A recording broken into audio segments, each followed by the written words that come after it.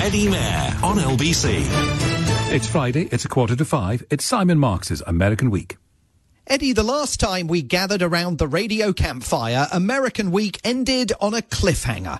Would Joe Biden escape the jaws of doom and secure enough Democratic Party support to get at least one of his major legislative initiatives passed in Congress? Or would the country endure another nail-biting, make-or-break week that would leave his presidency once again dangling at the edge of the abyss? The answer? A bit of both. On this vote, the yeas are 221, the nays are 213. The resolution is adopted. It was just before midnight last Friday when Nancy Pelosi, the Speaker of the House of Representatives, was finally able to steer the president's $1.2 trillion infrastructure proposals to victory. It is the biggest single piece of legislation since President Dwight Eisenhower decided to build the interstate highway system in America in the 1950s. Billions of dollars will now be spent repairing America's fading and crumbling infrastructure. Bridges, roads and airports will be fixed and modernised. The country's ancient lead water pipes will be pulled from service. Meanwhile, at the other end of the technological prism, affordable broadband will be made available even in the remotest corners of the nation. We did something that's long overdue, that long has been talked about in Washington, but never actually been done. The president on Saturday morning celebrated victory and rekindled suggestions among swooning Democrats that just perhaps he could still be the most consequential president since Franklin Delano Roosevelt. The House of Representatives passed an Infrastructure Investment and Jobs Act. That's a fancy way of saying a bipartisan infrastructure bill. A once-in-a-generation investment that's going to create millions of jobs, modernize our infrastructure, our roads, our bridges, our broadband, a whole range of things. 6 Democrats from the left of the party voted against the president's proposals and in most cases spent the week trying to explain to angry constituents why. But 13 Republicans ended up facing even more opprobrium from within their own party. They crossed the aisle and backed the president's plan, which was, after all, initially crafted with the support of several Republicans in the Senate. But that didn't save men like Congressman Don Bacon, a Republican from Nebraska, from having to explain himself on CNN. I think in the end it was good for the country, and I just got to follow my conscience. It shouldn't have been this toxic or this divisive. People should have been able to vote their conscience on it. But everything in America these days is toxic and divisive, and former President Donald Trump unleashed his hounds, turning them against the 13 Republicans who had backed President Biden. Some received death threats in voicemail messages that we cannot play you on a family radio program. All of them came under fire by conservative media outlets, rhetorical targets now placed on their backs. Grant Stinchfield is a host on Newsmax TV. I continue to believe that Joe Biden is the greatest threat to America, but I never thought that I would see a group of Republicans conspire with him to take this nation down. Remember their names. They are on the screen right there. Read them off, every one, as I'm talking to you, please. They are political traitors and, even worse, co-conspirators to plot to communize America. And to think poor old Congressman Don Bacon from Nebraska just thought he was voting to fix the roads in his district. The next stop on his explanation tour, quaintly rooted in facts, was Sirius XM Radio. You know, the Republicans are the party of infrastructure. Abraham Lincoln did the Intercontinental Railroad and did all the waterway works. Dwight Eisenhower had the Eisenhower system. I think we should embrace this. Mm-hmm. Our country needs it. And it's, unfortunately, conservative news sites that I've long been affiliated with are intentionally reporting it wrong. And so I think, folks, I just ask you to read the bill and read a balance of news sources, and you'll get the truth. Somehow, I don't think they're going to. Now, regular listeners of this news source will know that infrastructure is only half of Joe Biden's legislative loaf. He's also shooting for a much larger public spending measure, the Build Back Better bill, to coin that rarest of things, a political catchphrase shared with the Prime Minister. So once again, a game of legislative brinksmanship is underway, with the White House struggling struggling to secure enough support from the president's fellow Democrats to get the thing passed. The report might not be ready next week. So if it's not ready next week, we might not be able to vote on it. Congressman Henry Cuellar of Texas is one of many Democrat holdouts waiting for the impartial Congressional Budget Office to report on the fiscal impact of the president's planned spending spree on the national debt. We just want to be responsible when we pass legislation. You just can't pass a big bill and not know what the costs are and then leave it to somebody else. We want to know, what are we voting for? What's the cost? What are we looking at? Crazy idea. There is one element to the president's plan that this week secured some star power support. Meghan Markle, the Duchess of Sussex, is a big fan of the president's proposals to give Americans 12 weeks of paid family and medical leave when they become new parents. The idea has now been significantly diluted, and in one version of the legislation, it has been removed altogether.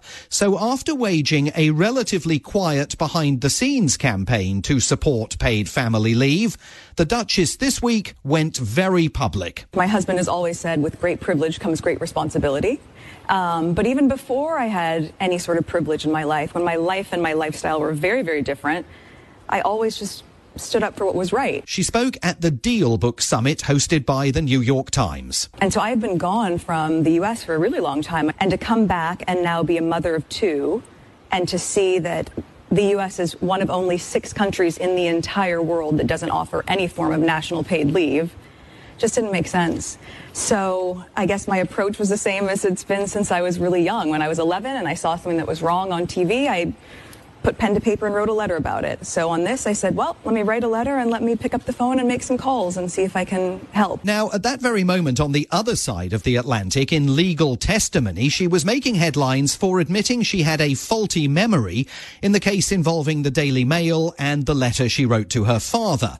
But over here, she's on an entirely different track, increasingly visible in the political conversation, heading to Washington soon as the guest of honor at an annual dinner for female lawmakers, unnamed friends continuing to intimate that she's interested in a political career. She will know, like everyone else, that Joe Biden's approval ratings are underwater and that Vice President Kamala Harris is even more unpopular. Just 28% of voters now say they approve of the job she is doing, a heartbeat away from the presidency.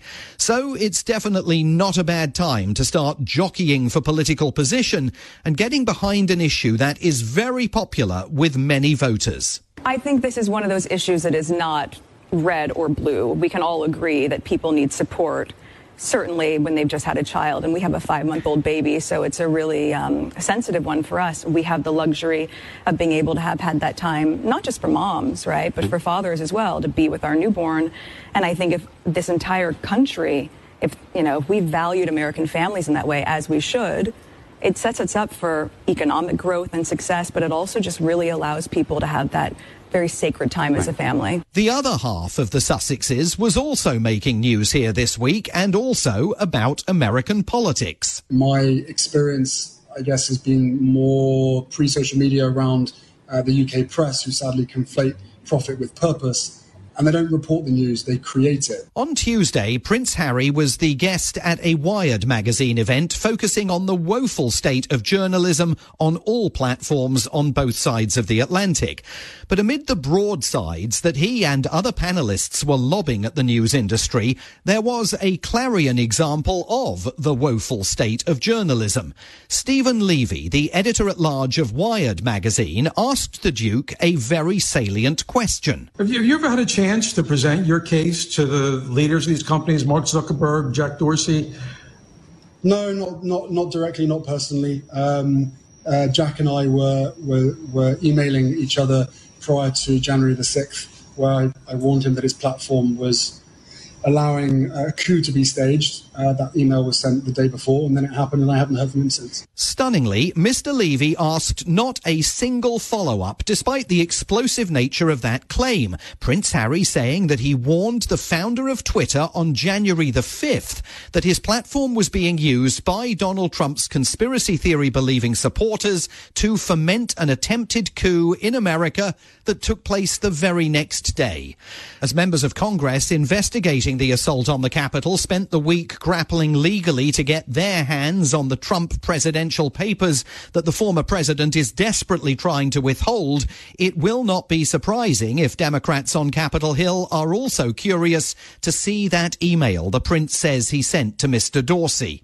While America still ponders how close its democracy came to collapse earlier this year, there was fresh evidence this week that the threat to its core institutions is very much ongoing. And it came in the unlikeliest of settings. A homicide trial in Wisconsin. As I'm turning around, Mr. Rosenbaum is coming at me with his arms out in front of him. I remember his hand on the barrel of my gun. That is Kyle Rittenhouse, the baby-faced 18-year-old accused of killing 2 Black Lives Matter protesters last year in Kenosha. He is claiming self-defense. You may remember him. He's the youngster with the rifle strapped to his chest who attempted to surrender to police who didn't seem to want to arrest him. His trial this week, and again, it's a homicide trial, 2 men died, has been positively comedic, as Judge Bruce Schroeder, presiding over it, seems to be auditioning for a role on Monty Python. Here he is yesterday, the Veterans Day holiday in America, securing a round of applause for a defense witness who is a firearms expert. Any veterans in the room, on the jury or anywhere else? Well, that's unusual not to have at least somebody in here. But Dr. Black is, what branch? Army, sir. Okay, and I think we give a round of applause to the people who've served our country. Okay, so you may proceed. When the prosecution does proceed, the judge is all over them, constantly trying to cut them off at the knees. Here's one exchange of many in which Judge Schroeder has overruled attempts by District Attorney Thomas Binger to refer to the dead men as victims. Instead, he says they must be called looters, or to introduce evidence about the alleged gunman's previous threats to use violence. Just hours ago, I said I had heard nothing in this trial to change any of my rulings. So why? Testimony, Your Honor. Pardon me? That was before the defense testimony. Don't get brazen with me. You know very well that an attorney can't go into these types of areas when the judge has already ruled without asking outside the presence of the jury to do so. So don't give me that. I said it couldn't come in, and it isn't coming in. No matter what you think. What the district attorney definitely appears to think is that the judge is tilting the trial in the defendant's favour. We may get a verdict next week, giving the judge plenty more time to, as he did yesterday, crack a joke about Asian food or complain in real time about what legal pundits on television are saying about him. Now, one of these, this was on CNN, Jeffrey Toobin and another attorney there, and the comment was made that the ruling was incomprehensible.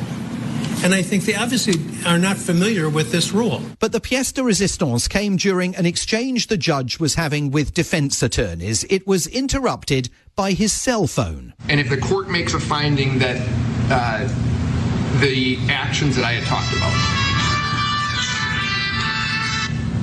Now, as the late, great Tom O'Connor used to say to game show contestants, for 50 pounds, name that tune. I'll name that tune in too, Tom. It's Lee Greenwood's Proud to Be an American, which just happens to be the theme played at every single Donald Trump rally. And I'm proud to be an American, where at least I know I'm free. Free even to have your homicide trial presided over by a judge who, with a nod, a wink, and even a racist joke, may not be entirely on the level. Who wouldn't, Eddie, week after week be proud to be an American in a country that is diminishing itself by the day? God bless the USA. Simon Marks' American Week, back next Friday at 4:45.